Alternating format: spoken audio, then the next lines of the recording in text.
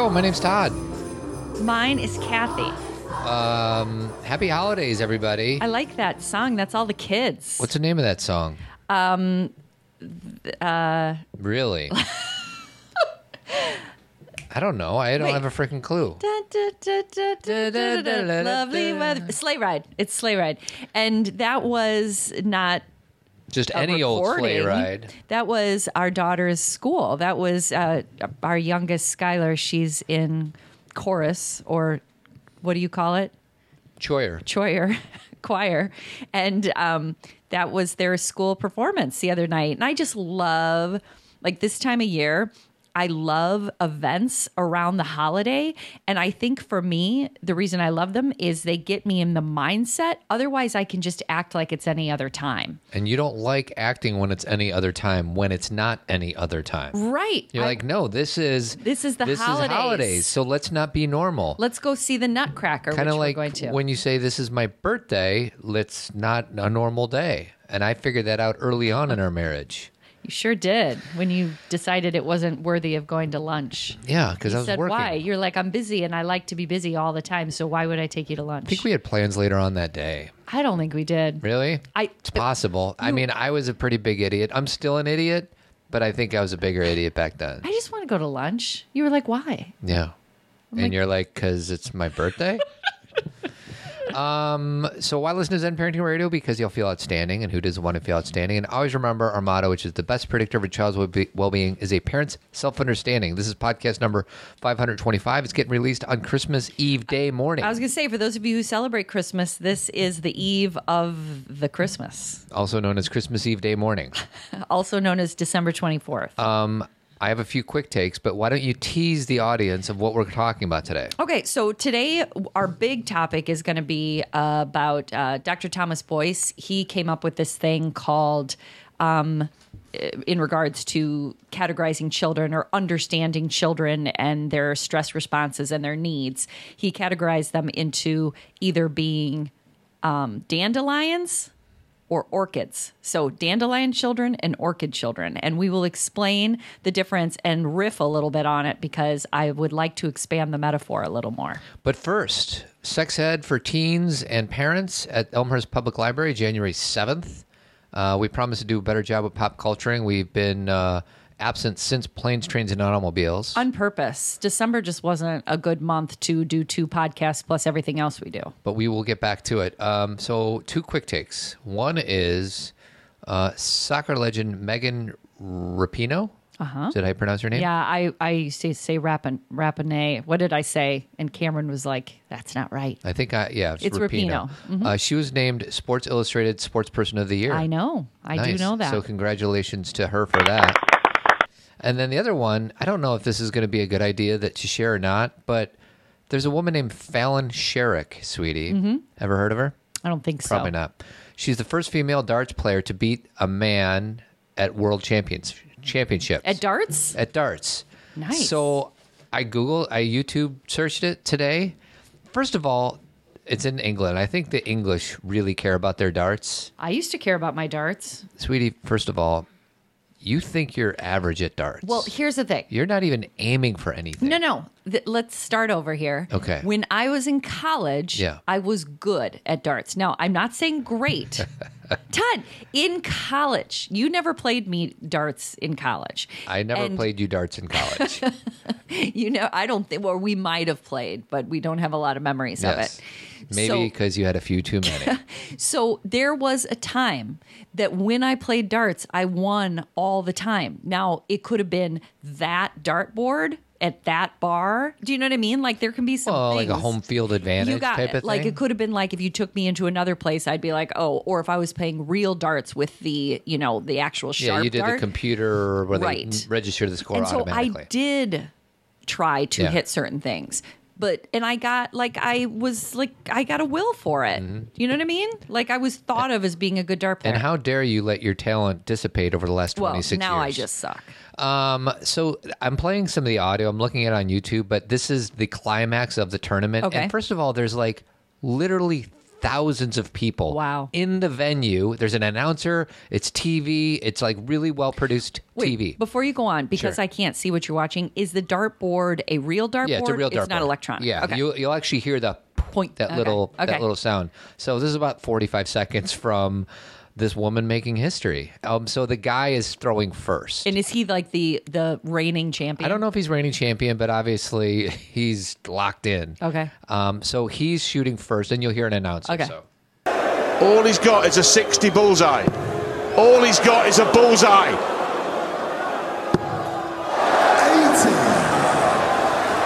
80. So he didn't get what he needed. Yeah, it doesn't sound good. 37. So now she's stepping up. We're on the edge of history. 36 left for Fallon Sherrock. Oh, not a good one. Game. Shot. And Fallon Sherrock smashes the glass ceiling and wins at the World Darts Championship. The first woman to beat a man at the World Darts Championship. Fallon Sherrock is that woman on the 17th of December 2019. She did. She's wearing like this. It looks like a pink bowling shirt. Okay. And I'm just so delighted for her. I don't know Wait, why. is that like, hey, hey, hey, is that the people or a song? No, that's the crowd. Come on. Yes, they're Oh my God. going nuts. There's like it's like outside of Wrigley Field Oh my after the Cubs gosh. won the pennant. Like they're going nuts. Oh my God. Because they're that's seeing something great. historical. Yes, good for Fallon. Now, let's talk about her name. Sherrick, what did I say? No, Fallon Sherrock. Fallon Sherrock. Like, I only know one Fallon. I've never heard of that other than Jimmy Fallon. No, Fallon in Dynasty. Wasn't there a Fallon? And Sweetie, then you're thinking about Crystal. no, Crystal was the woman. Donna Evans, Diane Evans, Linda Evans. Linda Evans. But her name was Fallon, and I kind of wonder why there's not more Fallon. Fallons, because sometimes when things get in the mainstream like that, I have to look it up because oh look, Fallon Sherrock was the first person who came up. There you go. How about that? And also there's an American MMA fighter named Fallon Fox. Oh, no kidding. And a racer named Fallon Taylor. God, there's a lot of Fallon Carrington. That's the one I'm looking for. Yeah, of course. So yeah, she is from Dynasty, and then she was on the Colbys too, of course, you know. Which is the spinoff. Right, and it was Pamela Sue Martin, All right. So, anyways, kudos, female power, love it. Fallon, rocket. So, it's one of those things like all the men out of all the men in the world, this woman beat them all. Like, How about all the people in the world? This person beat them all. well, that's what I mean. You know right, what I mean? I do. Like- It's like- you. There's no because like in golf, there's women's tees and all that. Like this Right. is level playing field. Correct, level playing field. Like know? there's no way to be like, oh, this is a woman's Right. team. and Right. this is- She's just better than all the guys. She's better, which I don't think there's anything in darts that would make a man better at darts. Other than the fact that more men play, so the pool of talent is probably bigger because Yeah. more men play darts Maybe. than women. Except me in college Except you in college. Where did you play? at West End. Oh, West End. Got it. Yeah.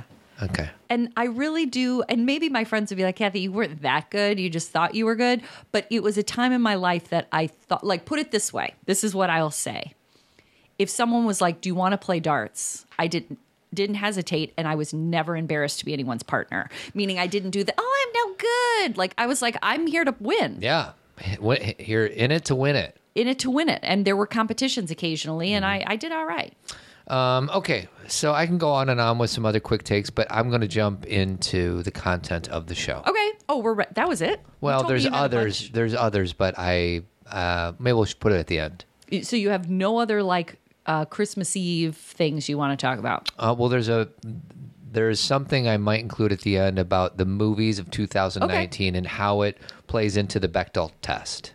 I was just listening to a Vanity Fair podcast that I love about all the movies this year, and they were talking about what a heavy male year it is, as far as like the Should ones, I just jump in real quick and the go ones, through them? yeah, the ones that are getting nominated for So awards. this is off of the representationproject.org, and they list just a few of the biggest movies of the year. Yeah. And the Bechdel test if you could remember, measures the representation of women in fictional films and television. So why don't you test me a little bit? Is there a way that you can do that? I'm gonna name the movies, and I'm gonna ask you if you think they passed or failed. Oh, okay. Or you could just say I didn't see it, so I don't know. That's good. The Okay. test looks at films and shows to determine whether or not they contain at least one scene where two women have a conversation with each other, Not talking about that is men. about something other than a man. The Yeah. good news is that 80% of the top-rated films passed. Interestingly, though, only one of the passing movies on the list was nominated in Best Drama category at the Golden Globes. So, first one, Avengers Endgame, pass or fail? Well, now that's hard because like there are women in that who are strong, but so yes, they passed. That's exactly right. Yeah. It passed. I don't know if this is going to help. Avengers Endgame passes and makes an effort to be more than just a dude flick. The film still only offers underdeveloped female characters. And that's, Well, and again, there is just especially because of Black Widow. Not Black Widow. Excuse me. No, Black Widow. Is that Scarlett Johansson? Am I saying the right thing? or Captain Marvel. Those are the only two girl superheroes I know. Women. Oh, there's more than superheroes. that. And in Endgame, they're all in there. Okay. So I don't want to ruin anything for anybody, but they all. I come haven't seen it together. yet, so don't ruin it for me. Even Pepper Doesn't matter. Potts. Let's move on because I got a bunch of Okay. Us, the scary movie. I think they probably did pass. Yes. Yeah. It did pass. Yeah. Toy Story 4. Oh, yes. Yeah. Yeah. That's exactly right. Yeah. I haven't seen this yet. Knives Out. We haven't seen it, but I would guess it has. It did pass. Exactly. Parasite. Never heard of that one. You haven't heard of Parasite, Todd? No. For real? Yeah. Oh. It is supposed to be one of the best films of the year, and it's been nominated also in the foreign film category, but the director and the movie were nominated for Best Picture. Now, Academy Award hasn't come out yet, but in the, SAG and everything. I would guess because of what the movie's about that, yes, it passes. It's exactly right. Although Parasite is focused primarily on Key Take and his relationship with his father, the women of the story steal the show. Yeah, exactly. The Irishman. No. Big time not fail. Yeah. Big time fail. Well, I don't know if we've talked about it, but like part of the challenge with The Irishman is the fact that like Anna Paquin, who's like an Academy Award winning actress, has 7 lines in the whole movie. Yeah. And she's a very important, pivotal character. Yeah. And a lot of people are like, Scorsese did that on purpose or whatever, but it's quite challenging. The Farewell. That definitely passed because that's about women. Booksmart. Definitely, it's about women. And last but not least, Spider-Man Far From Home. I saw that with Cameron, and Zendaya is in that. Zendaya? You watch Euphoria. Which one is it? I don't know. I think it's Zendaya. I will guess that it didn't pass. Spider-Man Far From Home is a fun comic book watch with a mostly feminist approach to Mary Jane's character. Sadly, it still doesn't pass the very low bar set by the Bechdel test. You know why I decided that it didn't pass was because everything is around Peter. Like the conversation with her is around Peter. Peter Do you know what I Parker. mean? The relationship. Yeah. So anyways. All right. So that's it. I thought, what about like Once Upon a Time in Hollywood? Wasn't in here. Well, it didn't pass. No, okay. Margot Robbie had like 2 lines. Yeah. I don't know.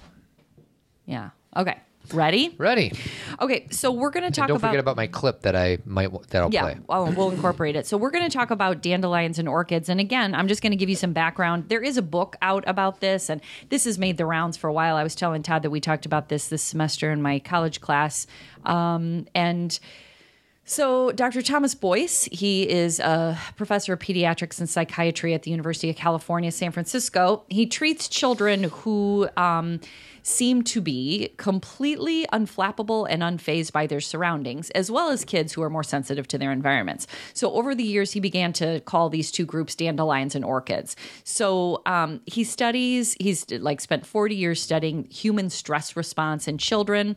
And this is the way he describes it. Most kids tend to be like dandelions, which means they're fairly resilient, able to cope with stress and adversity.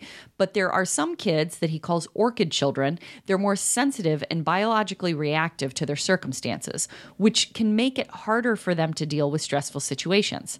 So like the flower, because for example, an orchid needs... What's an orchid look like? An orchid is those flowers that like it usually has a stick like holding it up and Okay. it bends over. Okay. I always think about it as Fragile, very extremely fragile, and it needs a very specific environment to thrive. Okay. You have to know how to take care of an orchid for it to thrive, but when it thrives, it's beautiful. Right? Yeah. I'm also a big fan of dandelions, so I really am. I'm not Dandelion is the making a yellow joke. weed in the front Correct. in the front lawn. Correct. Which has a lot of like the dandelion has a lot of health properties and medicinal properties Okay. in it. It's a more important weed than we give it credit for. But anyway, so if the orchid is given the right environment or nurturing conditions, it can definitely thrive. And so he kind of, especially if they're given a routine that they can stick to. He also says orchid children seem to thrive on having things like dinner every night at the same time with the same people, having certain kinds of rituals, a kind of routine or sameness in life that's helpful to deal with life and what's going on. So here's the thing. I've seen him interviewed a number of times, and he has a TED Talk or something equivalent to a TED Talk. What's this guy's name? Thomas Boyce. Okay. So he's at the University of California. And he's been doing this 40 years, and he obviously is talking about, putting these kids in two very specific categories. And in no way am I saying he's wrong. Yeah. Like, he's the expert on this, not me. But I'd like to expand this metaphor a little bit, because I really do think that not all children can easily fit in one of these categories. That was the note I was going to say. It's kind of we need labels and generalizations Sure. just as a starting point. But, I'm sure that I think I would probably be, I would be categorized myself as a young boy as a dandelion, but I'm sure I had a zillion moments where I was an orchid. Absolutely. And this is exactly what I mean. So let's give great respect to Thomas Boyce for the research he did, but let's talk about it more openly Sure.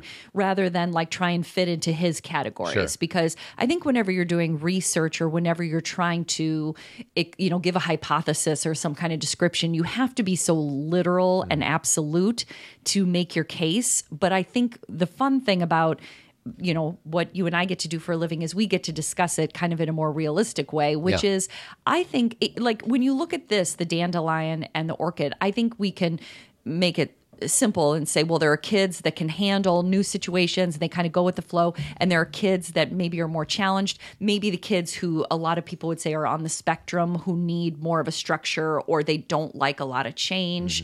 A lot of ways that kids would describe, or parents would describe their kids who have more special needs. Differently wired. Differently wired. Thank you. Neurodiverse. We actually just had an amazing conversation with Team Zen last couple Fridays ago. It's last Friday, I think. Or no? Yeah. Well, whenever. If today is the 24th, Oh, yeah, that's then a right. couple You're right. Fridays ago. And we ended up, I don't know where we started, but we ended up talking so much about neurodiversity. And we have a lot of people on Team Zen whose children would be, defined as, neurodiverse or special needs. Both are used, interchangeably. But there was such a good conversation about this. One of the women on Team Zen was bringing up how in a school situation where her child is put into a certain situation that is not ideal for his growth, he doesn't do very well. He kind of hits the walls, and I don't mean literally, but he's trying to figure out how to handle an overstimulating situation. Our classrooms are designed for dandelions. Correct. Thank you. You're saying it much better. Our classrooms are designed for dandelions. And when you put an orchid in there and say, we know you're not a dandelion, but act like one or else you get in trouble, then we are not being empathetic toward the needs of the orchid, Sure. which is in Debbie Reber's book, Differently Wired.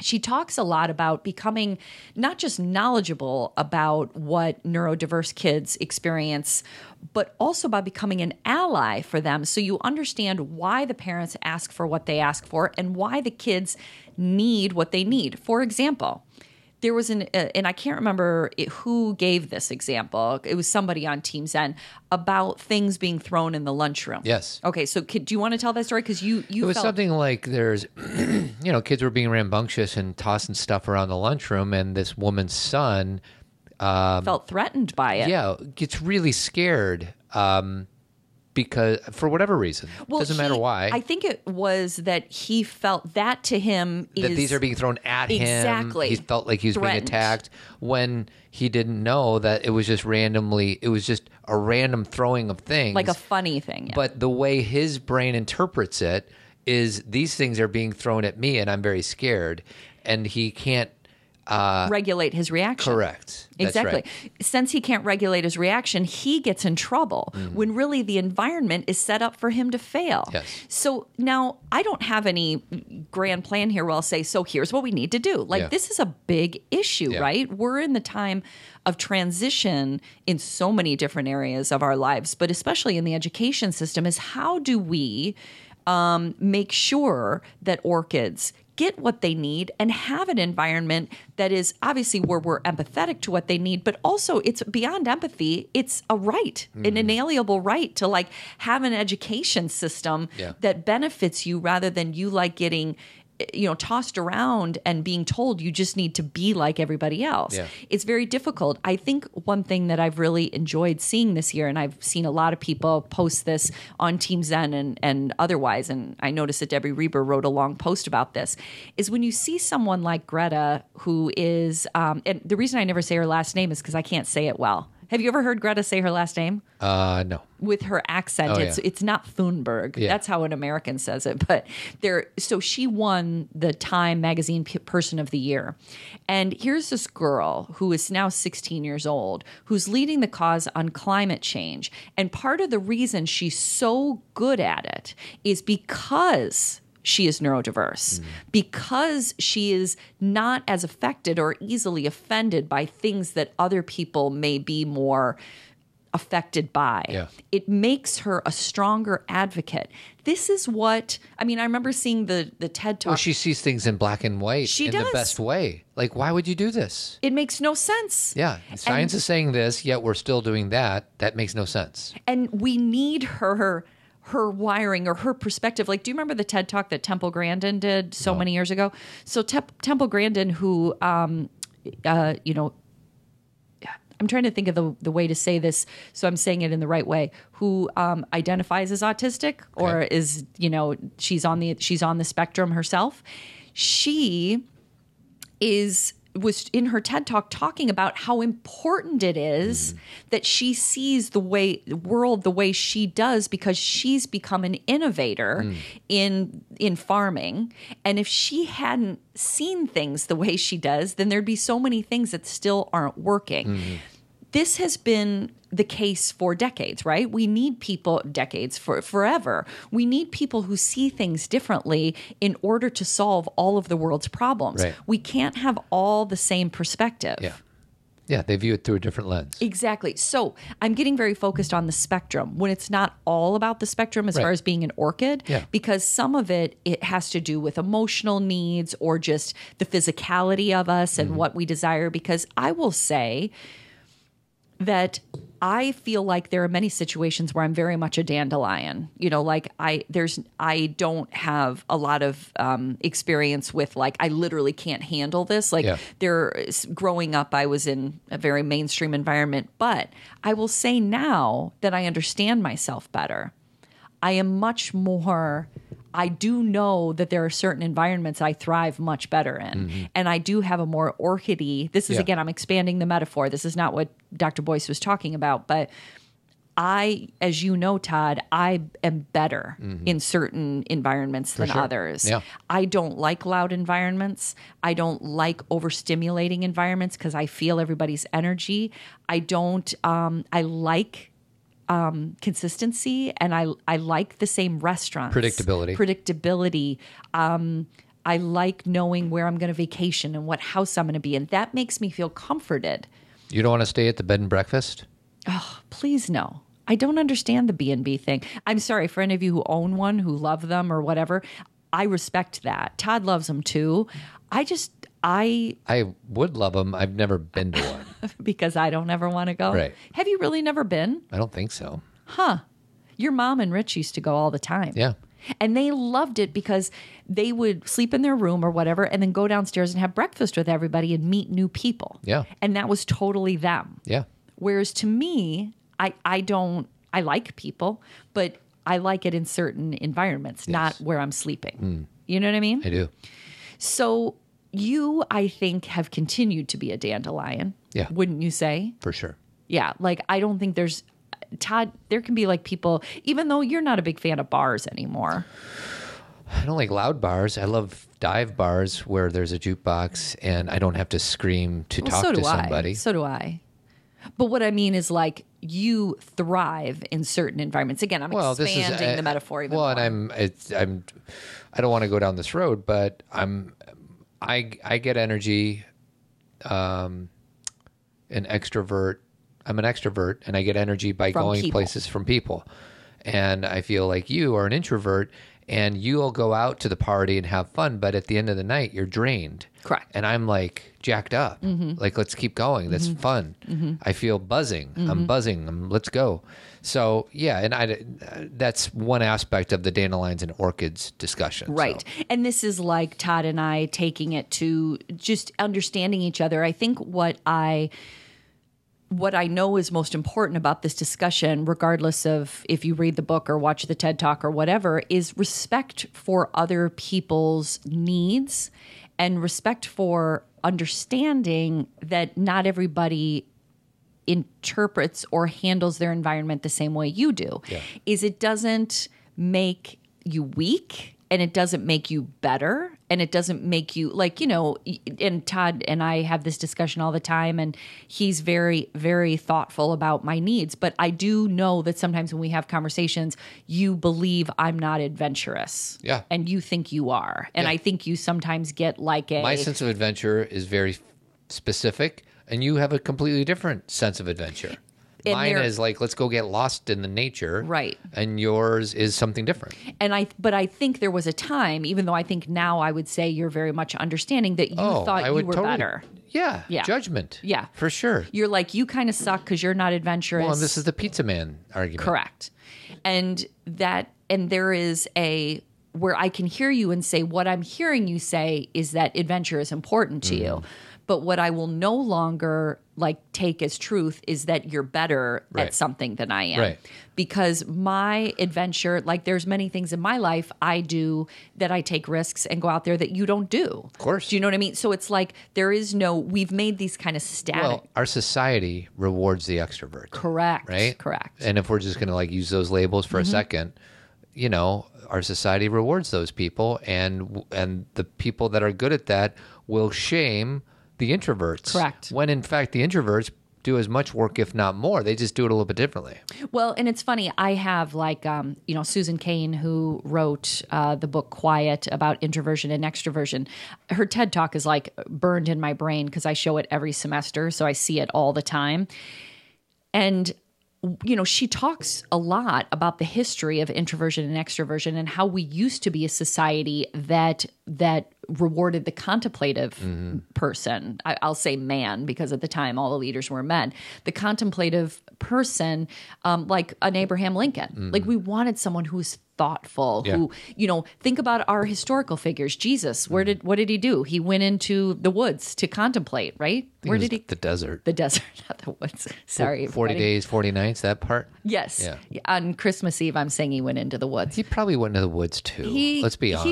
He just went to contemplate. Yeah. That's all I have. He took time to think and to be away from people. And what did Siddhartha do? Time alone. We can talk historical figures, religious figures, we can talk literary figures, and we can talk about our own present, someone like Lincoln. But then when we became a more industrialized nation, when everything was about sales and, when we get into, business, how do we do business? Go, go, go, go. Go. And you have to Giddy understand how to relate to people you didn't know before. Yeah. So how to influence people, Carnegie, Yeah. How to win friends and influence people. Exactly. That becomes our modus operandi. Yeah. So then that becomes the way our society demonstrates someone who is successful. Not demonstrates. That's the way our society perceives someone as successful. So you can see how these things have changed and that nothing is absolute is what I'm saying. So It's in the gray. It's in the gray. I am contemplative, and I'm a good decision maker, but I like to think about things. Like my greatest joy is like reading a book and then sitting there and staring out into space and thinking about how I can write about it or talk about it. There's like doing things like quickly and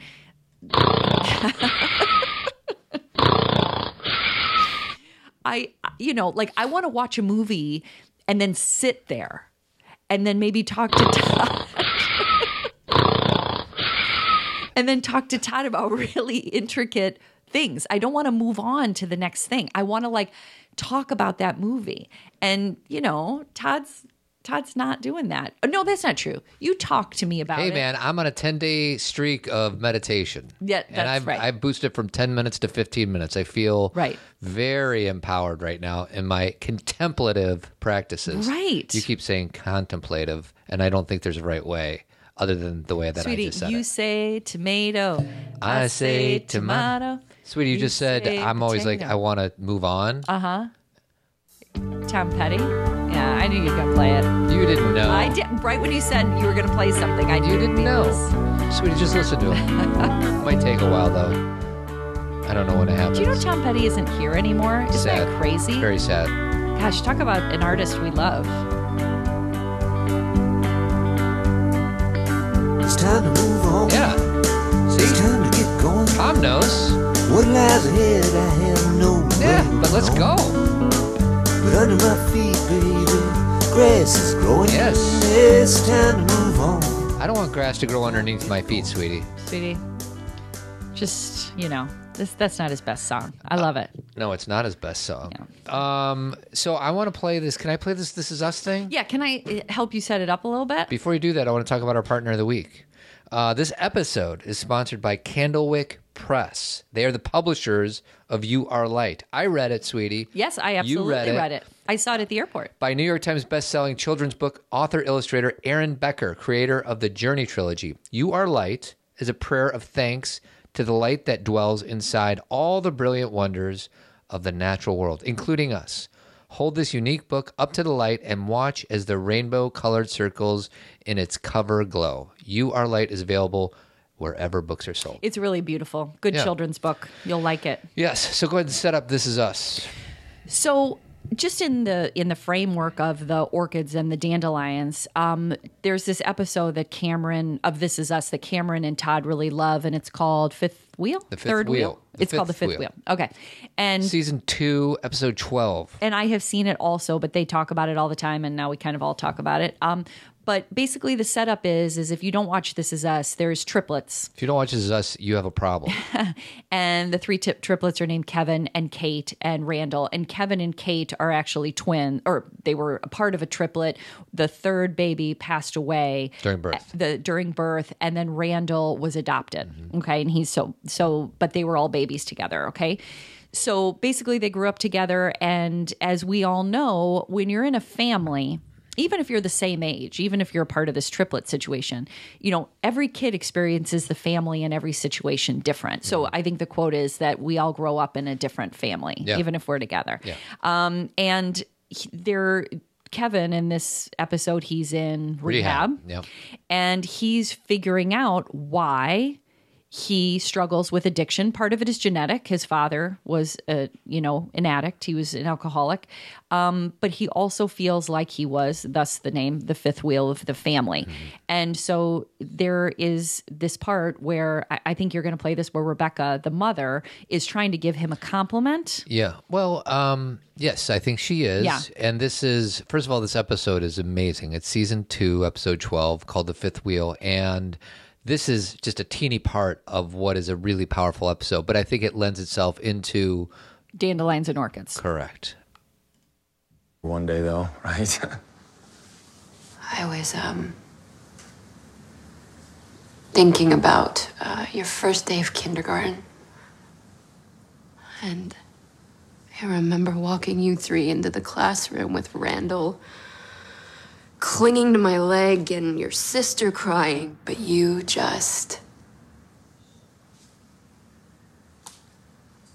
waltzed right in. You didn't even look back. Your father and I were like, wow, look at our brave little boy. And I remember telling the other two, now you have to learn to be just like Kevin. Yeah.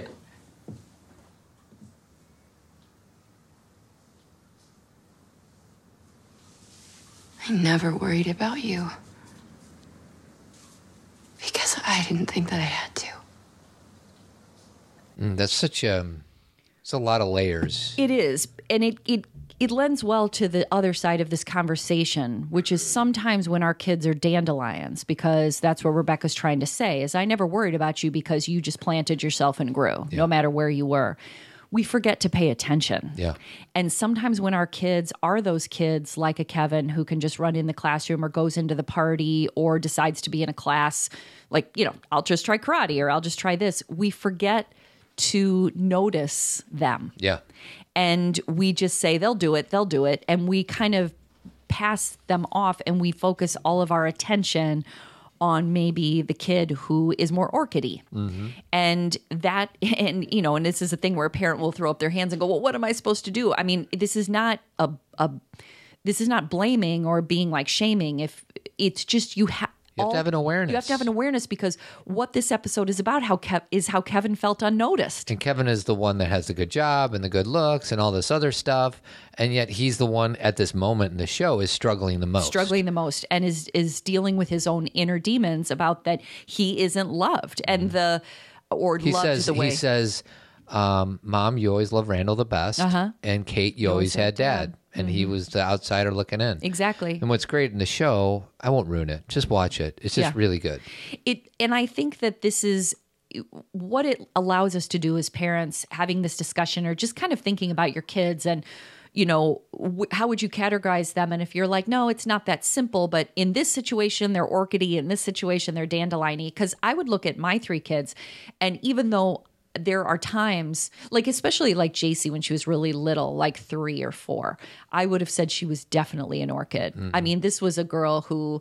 Some of that's age too, though, right? Well, and that's what I was going to say is that she was my first, so I only knew what I knew. She was my kid who didn't want me to leave the party. She wanted me to sit in ballet class even when the teacher didn't want me there. Kindergarten, the first day was tough, and other things. But now that's not her at all. Yeah. Like in some situations, she still has some things, as we all do. But we're talking about baselines. We're talking about baselines. And the thing is sometimes when it's our first kid, we don't know. Yeah. Sometimes don't have anything to compare it to. Sometimes when they all have different strengths and skill sets. And when she's in a certain kind, like she's the kind of kid who once she's done something enough, she's like, I got it. Yeah. I got it. So for her, it was just developing that muscle. For other kids, it's not about developing a muscle. It's about no matter when I'm in this situation, even if I've done it 10 times, it's always uncomfortable. Yeah. And I'm using these examples because none of them are bad or good. Yeah. They just are. Yeah. Like we don't look at an orchid and say, dude, you need to be a dandelion. And we don't look at a dandelion and say, you need to be an orchid. Right. We just accept what they are, and then we treat them accordingly. And I think that that's where we struggle is we look at kids and we say, like Rebecca says something in there, which I know lends itself well to the show, but isn't good. We shouldn't be saying to our kids, you need to be more like the other kid. Yeah. Like that.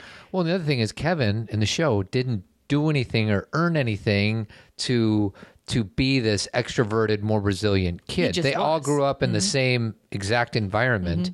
He just happened to be.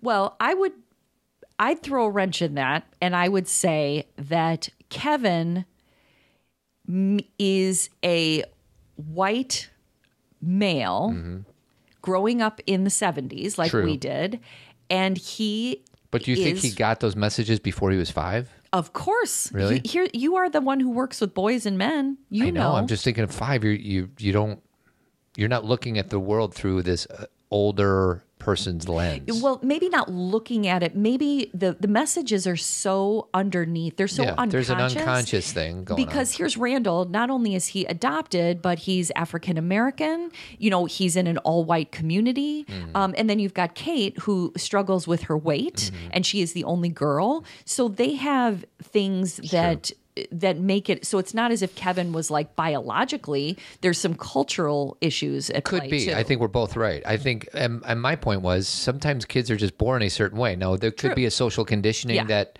that impacted it or not in this case. You know, Right. it's made up fictional TV characters. My only thing is, you know, she's like, you know, we never had to worry about you. She, you know, sometimes the kids are just born more extroverted. Right. And other kids are born more introverted, and neither one has any more or less value. Now, what's interesting is because he had this resiliency, he got less love. You got it.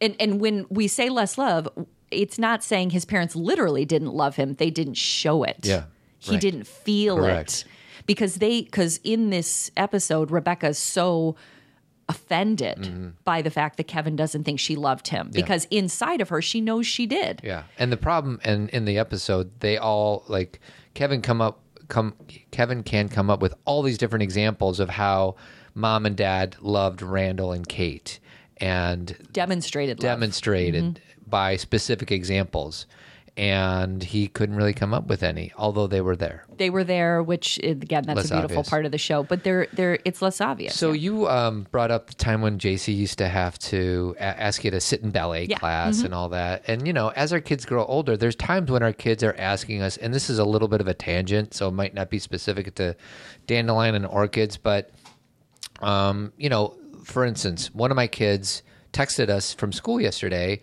and said, I don't feel good. Now, in that moment, I could have said, buck up. You don't feel good. Right. Or I could have said, or I could, you know, come get her. Mm-hmm. And I couldn't text her. And because I know she had a really tough week, I'm like, I'm just going to come get her. Mm-hmm. And meanwhile, I picked her up and she felt... she wasn't sure if she wanted to wasn't go sure. home. Yeah. And then she's had a tough semester. Well, school year. It's been tough. It's been a rough been a go. change, yeah. It's been a change. And she has to wake up early. She's working late, all this other stuff that our kids are subjected to. She came home and slept for 4 hours. Mm-hmm. And then so I say that because there is no right way to parent. You have to trust your gut. And yesterday my gut said my kid's not feeling well. I'm going to go pick her up. And I think a lot of times we tell ourselves these stories like, no, I got to teach my kid to be more resilient. Mm-hmm. And this is not a new theme that I'm bringing up because we talk about it quite often on the show, but the world is hard enough. The lessons will come. And sometimes we need to be the direct facilitator of those lessons. But most of the time, life will give you the lessons. The word that I've been coming back to in my parenting over the last few months is allies. Be their ally. Be on their side. And you and I can come up with many occasions just in the last week where we could have been in teacher mode, or we could have been the allies of our kids, and we chose the allies. And in these cases, it worked really well. Well, and what does work mean? You know, like when you say it works, what ends up working, and I'm putting in quotes, is that it feels right in the moment. Mm-hmm. The kids seem to be able to relax, rest, feel seen, feel heard, feel connected to us. That's what we call working. Yeah. Now, it's only a momentary decision. It's hard to see the big picture of what that means. But one thing I will say is when we talk about giving our kids lessons about resiliency, or you have to stick it out, or you have to learn how to feel pain, or whatever it may be, what about the lessons in regards to taking care of yourself? Mm-hmm. Like, here's the thing that I see, and I see this as a professional. You know, obviously I experience it in my own life, and I'm still working on my own kind of self-care practice. But as a professional, I see so many parents whose kids end up hitting a wall. Yeah. And then when they hit that wall, whatever that may mean, they get into treatment, they get into therapy, whatever. And then what the therapist ends up working with them is on how to take care of themselves better. Yeah. So why are we making our kids hit a wall so that then we can teach them how to take care of themselves? Why don't we, through the process of their daily lives, interject it so they don't have to experience a complete, like, you know, and again, it's not always about self-care. I don't want to simplify, you know, people who are struggling, you know, whose kids they're struggling right now. It doesn't mean it's all because of self-care. Sure. It's just a component that we like withhold until they can't tolerate life. Well, and, you know, we have a 12-year-old, a 15-year-old, and a 16-year-old, and right now it's finals week. Right. And this is very specific, but Yeah. I'll say it anyways. So our high schoolers didn't have finals today. Right. So they could sleep in. Right. These two cats slept until 11-something. We wake them up at 6:15 or whatever is every other day. On every other day. Think about their natural pattern, their rhythm of sleep, and how horrifically interrupted it is 5 days out of 7 days. I know. So I'm just saying that out loud. One, just because sleep is critical and we undervalue it as adults. And I think we undervalue it as a society in terms of school, what time it Absolutely. starts. And if you have an opportunity where your kid's like, you know what, and I know this is going to land poorly with some parents, and that's okay. But like, we talked about when we had our kids on for the 500 podcast, like the mental wellness day. Like that doesn't, for some people, that doesn't make any sense unless you're physically ill, your butt is in school. And I'm like, just loosen the grip a little bit. Maybe your kid is spent and maybe your kid has to miss the first 3 or 4 classes before lunch because they're just done. Well, and again, then we forget the different layers of what health is, because physical health is usually the last line of defense. Meaning, if you are emotionally spent, It'll if get you your haven't attention. sleep, then you will eventually get physically sick, right? Why wouldn't we back up a few layers and maybe a kid coming home early at 1 o'clock or sleeping until 11 on a Saturday keeps them from getting physically ill. So it's the same amount of school that's missed, and I'm putting that in quotes. And again, I don't have a perfection. The thing that when Todd said this is working, that's why I wanted to explain what working means. We don't know. We're not looking at a magic ball and saying, what's the ball called? The Magic 8 Ball? No, not that. Like where you Crystal look- ball. a crystal ball. Thank you. How's your brain doing today? Crystal ball. We don't know what this results in, but I don't care because all I have is today. Meaning I am not raising my child so they can to be 30. Yeah. I'm trying to help my child be a healthy 15-year-old. This Tuesday. Exactly. And 16-year-old and 18-year-old. Like wherever they are is I want them to be healthy rather than I'm going to teach you this so when you're 45 you get this. The one Who thing I cares? will say is that a lot of parents are like, yeah, but the minute that you write a note for your kid to come home early from school or to show up late or to miss a whole school day, they're going to take advantage of it and they're going to want to do it the next day and the next day and the next day. Some kids might do that. And put it this way, if my kid texted me the next day and said, I'm not feeling good, I would probably like do a little more vetting, saying, are you sure you can't stick it out? Like you always like change your plan as new things happen. Absolutely. You know what I mean? Well, and here's the thing. Parents like to have hard and fast rules. It makes 'Cause that's what we grew up with. Exactly. We grew up with a set of rules. We actually had rules like, here's the rules of the house and you have to abide by them. And everything we talk about on this show is a much more human element of raising children, is that we are, as Todd said, they're allies and we are supporting them in becoming healthy selves, not just physically, but emotionally and spiritually, and feeling connected to the world and belonging. And does anybody doubt that we need that right now? I mean, look at where we are in our political world, in our, right now, people are losing track of each other. Sure. Our empathy quotient is way down. Yeah. So we need to make as part of our, with our children, an understanding and a connection to themselves and each other. Mm-hmm. It's not about raising children who are getting straight A's and then burning out and then have to drop out of college because, we're working with the wrong paradigm, I guess I'm saying. So I guess my point is there are no hard and fast rules. And I know that's why this show can drive some people crazy. Like, because what do I do? They're like, give me some hard and No fast. idea. You have to, this work starts with you and where you are and why you're doing what you're doing, and then relating to your child on a very moment to moment basis. What's right today? And you say moment to moment. I mean it literally. That's presence. Exactly. Like if there's any to-dos on Zen parenting, to be present. Exactly. Like that's the only rule I can ever come up with. Exactly. And for I have a buddy who's their family is like, no, you can't miss school, and that's just the way it is in school. Like that's fine. Like I'm not here to like impose my values on you, but I would invite the guy and his wife that I'm thinking about. Like, can you loosen the grip somewhere else? You know what I mean? Like it doesn't just because we happen to. I pulled my daughter out of school yesterday because she texted me and said she didn't feel good. But I also have to say, because we talk about this a lot, it doesn't happen that often. I think the way that you're talking about it, Todd, is it sounds like our kids can be like, hey, I'm coming home. It happens like once in a blue moon. But what our kids know is that they're not out of control. Right. They know that we can hear them. They know that if they really were feeling sick, that there's an option. They also don't want to miss school, and they don't want to get behind, and they want to be with their friends at lunch. So it's not an out. It's a human relationship. Like, this is, I'm feeling sick, can I come home kind of thing. And there is, like, even, it's funny, I read something on Facebook a while ago, and I was like, wow, that's so true. Somebody, we're writing about, I'm putting this as an ism, ableism, Yeah. The ability, like not having a physical disability, not having an emotional challenge or a diagnosis. If you don't, then maybe you can meet that criteria of the school where they say you have perfect attendance and you get a certificate and we're going to reward you with all these things.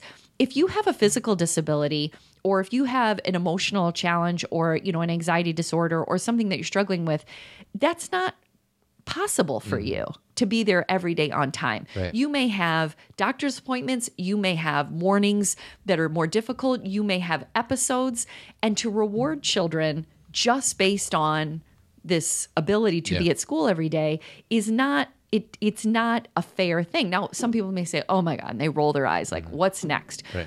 This is just an awareness of our expectation, how across the board we want our kids to all do the exact same thing, yet they're all different people. Yeah. Some are more dandelion-y, some are more orchid-y, and depending on the house they're in, they either can, thrive in an environment that works for them, or they're stuck in an environment that keeps them from thriving. Right. And it is, it's a challenge. I don't care what's going on with your kids. If you have 1 or 4 or 3, whatever, each one is different, and we have to pay attention, even if they're like a dandelion in most situations, just like Don't forget Kevin. about them. Don't forget about them. Like, and touch base with them. And this is maybe putting us on a path in this podcast we may not want to go, but I have heard from so many parents that are like, oh, my daughter's so drama filled and everything's a drama, and my sons are so easy and all that. I would use the same idea to that exact same thing. Like, just because your son isn't expressing emotion doesn't necessarily mean he's perfect. Well, you should listen to last week's episode. We interviewed Tony Porter, who is from A Call to Men, CEO of A Call to Men. He's one of our keynotes for the 2020 conference, and he talks about this. And Todd talks about this, all the time on the show, about how boys are being raised and the societal conditioning of not having emotional expression. And then what we say is, oh, you don't have any problems because you don't have any emotional expression. Yeah. But they've been told to not. Yeah. So it's not I guess fair. in the end, I'm trying to think of another metaphor of how to phrase it. What is it? The squeaky wheel gets the grease or something like that. It's like, sometimes the non-squeaky wheel needs the grease too. Well, and it's an awareness rather than something to feel guilty about. Like, I know that at most hospitals and in most schools, there are support groups for kids who have siblings with special needs. Yeah. Because the kids who maybe are more, dandelion-y, and they have a sibling who has more special needs, they need support because they're overlooked a lot in the home, and they need other kids. And they're not overlooked because their parent doesn't love them. They're overlooked because their parent is inundated With something else. with what they have to do for this other kid, and that completely makes sense. This is we have to look at it from all angles. Like, a movie that I thought, and a book that did a really good job with this, was Wonder, which you didn't get to see Wonder, and you read it though, didn't you? I read it with Cameron. Okay, yeah. so you guys, everybody, I remember saying, this is a book that every human being needs to read. I don't care if you're a man, you're a woman, you're old, you're young. That book will knock your socks off. right? R.J. Palacio, I think was right. the author, and maybe it's pronounced Palacio. Maybe my Italian isn't coming out as it should. I'm sorry to my Italian counterparts like me. But anyway, in that book, they do a really good job of saying how, everything is focused on the boy who has the challenges, and the mom is so concerned about his needs, which rightfully so. Mm-hmm. He's had the most challenges, but there's this daughter who's been dandelion-y, who's kind of going through the motions of life, feeling unseen. Mm-hmm. And how do we find that balance, strike that balance, at least recognize what's happening. It's a practice and a conversation. It is. I was going to play this song. I don't know if it makes any sense. Why am I playing this song? Don't you forget about me. Right. Don't forget about the kid that's not causing trouble. You know what I thought you were going to play, Todd? What? I missed the boat on this one. I thought you were going to play Wonder by Natalie Merchant, Ooh, that's a good one, too. because that's what that song is about a little bit too. Not so much about the other sibling, but about children with differences and how they are in themselves necessary, needed, beautiful. Stand over my bed. Where's Natalie been? I know, I miss her. Maybe she's been around and I just don't listen to her music anymore. It's a wonderful video, actually. I'm just I looking at know. it right now. Yeah, it's a wonderful. Her solo album after 10,000 Maniacs was rock solid. So good. Yeah. One of our favorites. We have a lot of conversations. I have a peppermint patty that I'm eating right now. It's very rude, sweetie. Well, my husband, Todd, over yeah. there, he doesn't like peppermint patties. No. It's not that I don't like them, but I certainly don't like them. I'm neutral on them. Wait, you just said, it's not that I don't like them, I certainly don't like them. It's not that I don't like them, but I don't like them. I'm neutral. It's not like I hate it. It's a I don't C love average? It. It's a C. Mm-hmm. You know what I want to do? What? I want to say thank you to Few Zen Friends. Okay, please. The Pog Bear. That's my Aunt Peg Jividan. Every time she has an opportunity to give to Zen Friends, she does. So many of you who are coming to the conference on a scholarship, give my aunt a hug when you see her. Yes, she loves hugs. Your amazing sister, Yes. Christine McFadden. Yes. She made a big donation, too, to make sure one of our sponsors could get a table. And she was very supportive of what they do. Cheryl Stoller, and the nickname I'm giving to her is hear it. Cheryl Stoller, parentcoaching.com Stoller, because she's a parent coach. I'm trying to give her a plug, sweetie. I love that you're talking about her business, but that's not like a great nickname. You want to know what a great nickname is? What? Kim Harrison is a Zen friend. Uh-oh. Her nickname is Kim William Henry Harrison. Okay, there you go. That's a good one, right? Mm-hmm. And then we have a new Team Zen member, Kim from Massachusetts. So if anybody wants to join the team, it seemed to becoming more rich and deep and wonderful and connected. Well, especially like, you know, the conversation that we had today about children who are neurodiverse, differently wired. If you are raising a child who is, even if they're very small, you know, very young, and you're just kind of learning the ropes, we have quite a group of people on this team who are very knowledgeable and supportive of each other. And like I said, we have amazing conversations. And if you want some support, please join us. Yeah. Our next Zen talk is, as I'm pulling up my calendar, I don't know. It's not in my calendar. It's January 7th, I think. Oh, yeah. We're doing it to celebrate my dad's birthday. Right. Yes. Is that why we're doing it? Actually, we're also doing the sex ed at the library on January 7th. Yes. So I don't know. Check the dates on the website. Go to zenparentingradio.com, click events, and all of our stuff is there. That's right. And so Team Zen, we've done 70 of these things now. So you my get gosh. 70 private podcasts where people ask questions. We have a discussion about it. Discount all conference tickets. Be a part of the Zen the community on Facebook. You get to see me meditate with the rabbit every now and again. Smokey. Smokey. I want you to play. Do you have other things you need to say? And then if you really just want to support us, then you can join Team Zen, even if you don't ever use any of the things. So. And make sure that you have your ticket to the conference, Oh, yeah. the Zen Parenting Conference 2020. Yeah.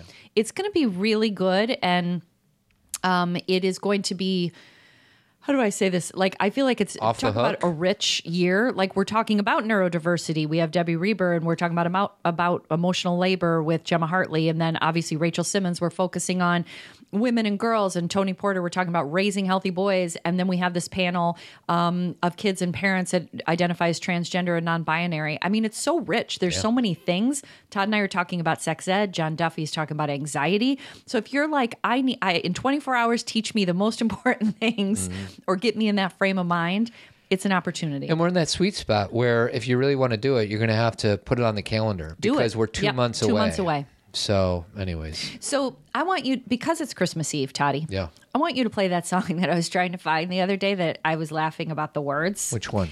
I thought it was Gene Autry, but then we figured out it was... I remember struggling with you, but I don't remember. It's what the it was. song, the Santa coming down the chimney. I'm going to play my song. Andy Williams. Okay, Andy Williams, what? Andy Williams. Yeah, don't be playing your song when we're going to play my song. It's I the like most when he wonderful goes, time of the year, right? Well, actually, I love that song. I'd meet you in the middle on that one. Let's do that one. Yes, it is. It's the most wonderful time. So we're going to see you back in 2020. See you next year. Don't you love when people say that? See you next year. See you around maybe. See you around maybe. All right, everybody. Thank you for listening this year. We'll be back. Keep trucking. And if you celebrate Christmas, Merry Christmas to you, and that's all. And keep trucking. Adios. With those holiday greetings and gay happy meetings when friends come to call, it's the happiest season of all. There'll be parties for hosting, marshmallows for... Thanks for listening, everyone. Remember to subscribe to the podcast so you never miss an episode. And feel free to leave a 5-star review on iTunes. It helps people find us. Also, subscribe and review our Pop Culturing podcast, a Gen X viewpoint on movies and TV with an emphasis on personal growth and self-awareness. It's basically the flip side of Zen Parenting Radio. Do you want more Zen parenting? Check out our third podcast, otherwise known as Team Zen. One of our team members described it as an advice column meets group help meets like-minded community. With your $25 subscription, you get 2 live Zen talks with an opportunity to ask us live questions, plus a Facebook community where you can interact or just listen to like-minded parents. If you can't join us live, you can still access all the Zen talks through the Team Zen podcast app. Zen Parenting Conference 2020 is February 28th and 29th. We'll be discussing sex ed, gender, anxiety, neurodiversity, and healthy relationships. Go to zenparentingconference.com to get your tickets. Interested in inviting us to speak at your conference or organization? Go to zenparentingradio.com and submit a speaker request. And while you're there, check out our upcoming events, or you can purchase one of my 3 books.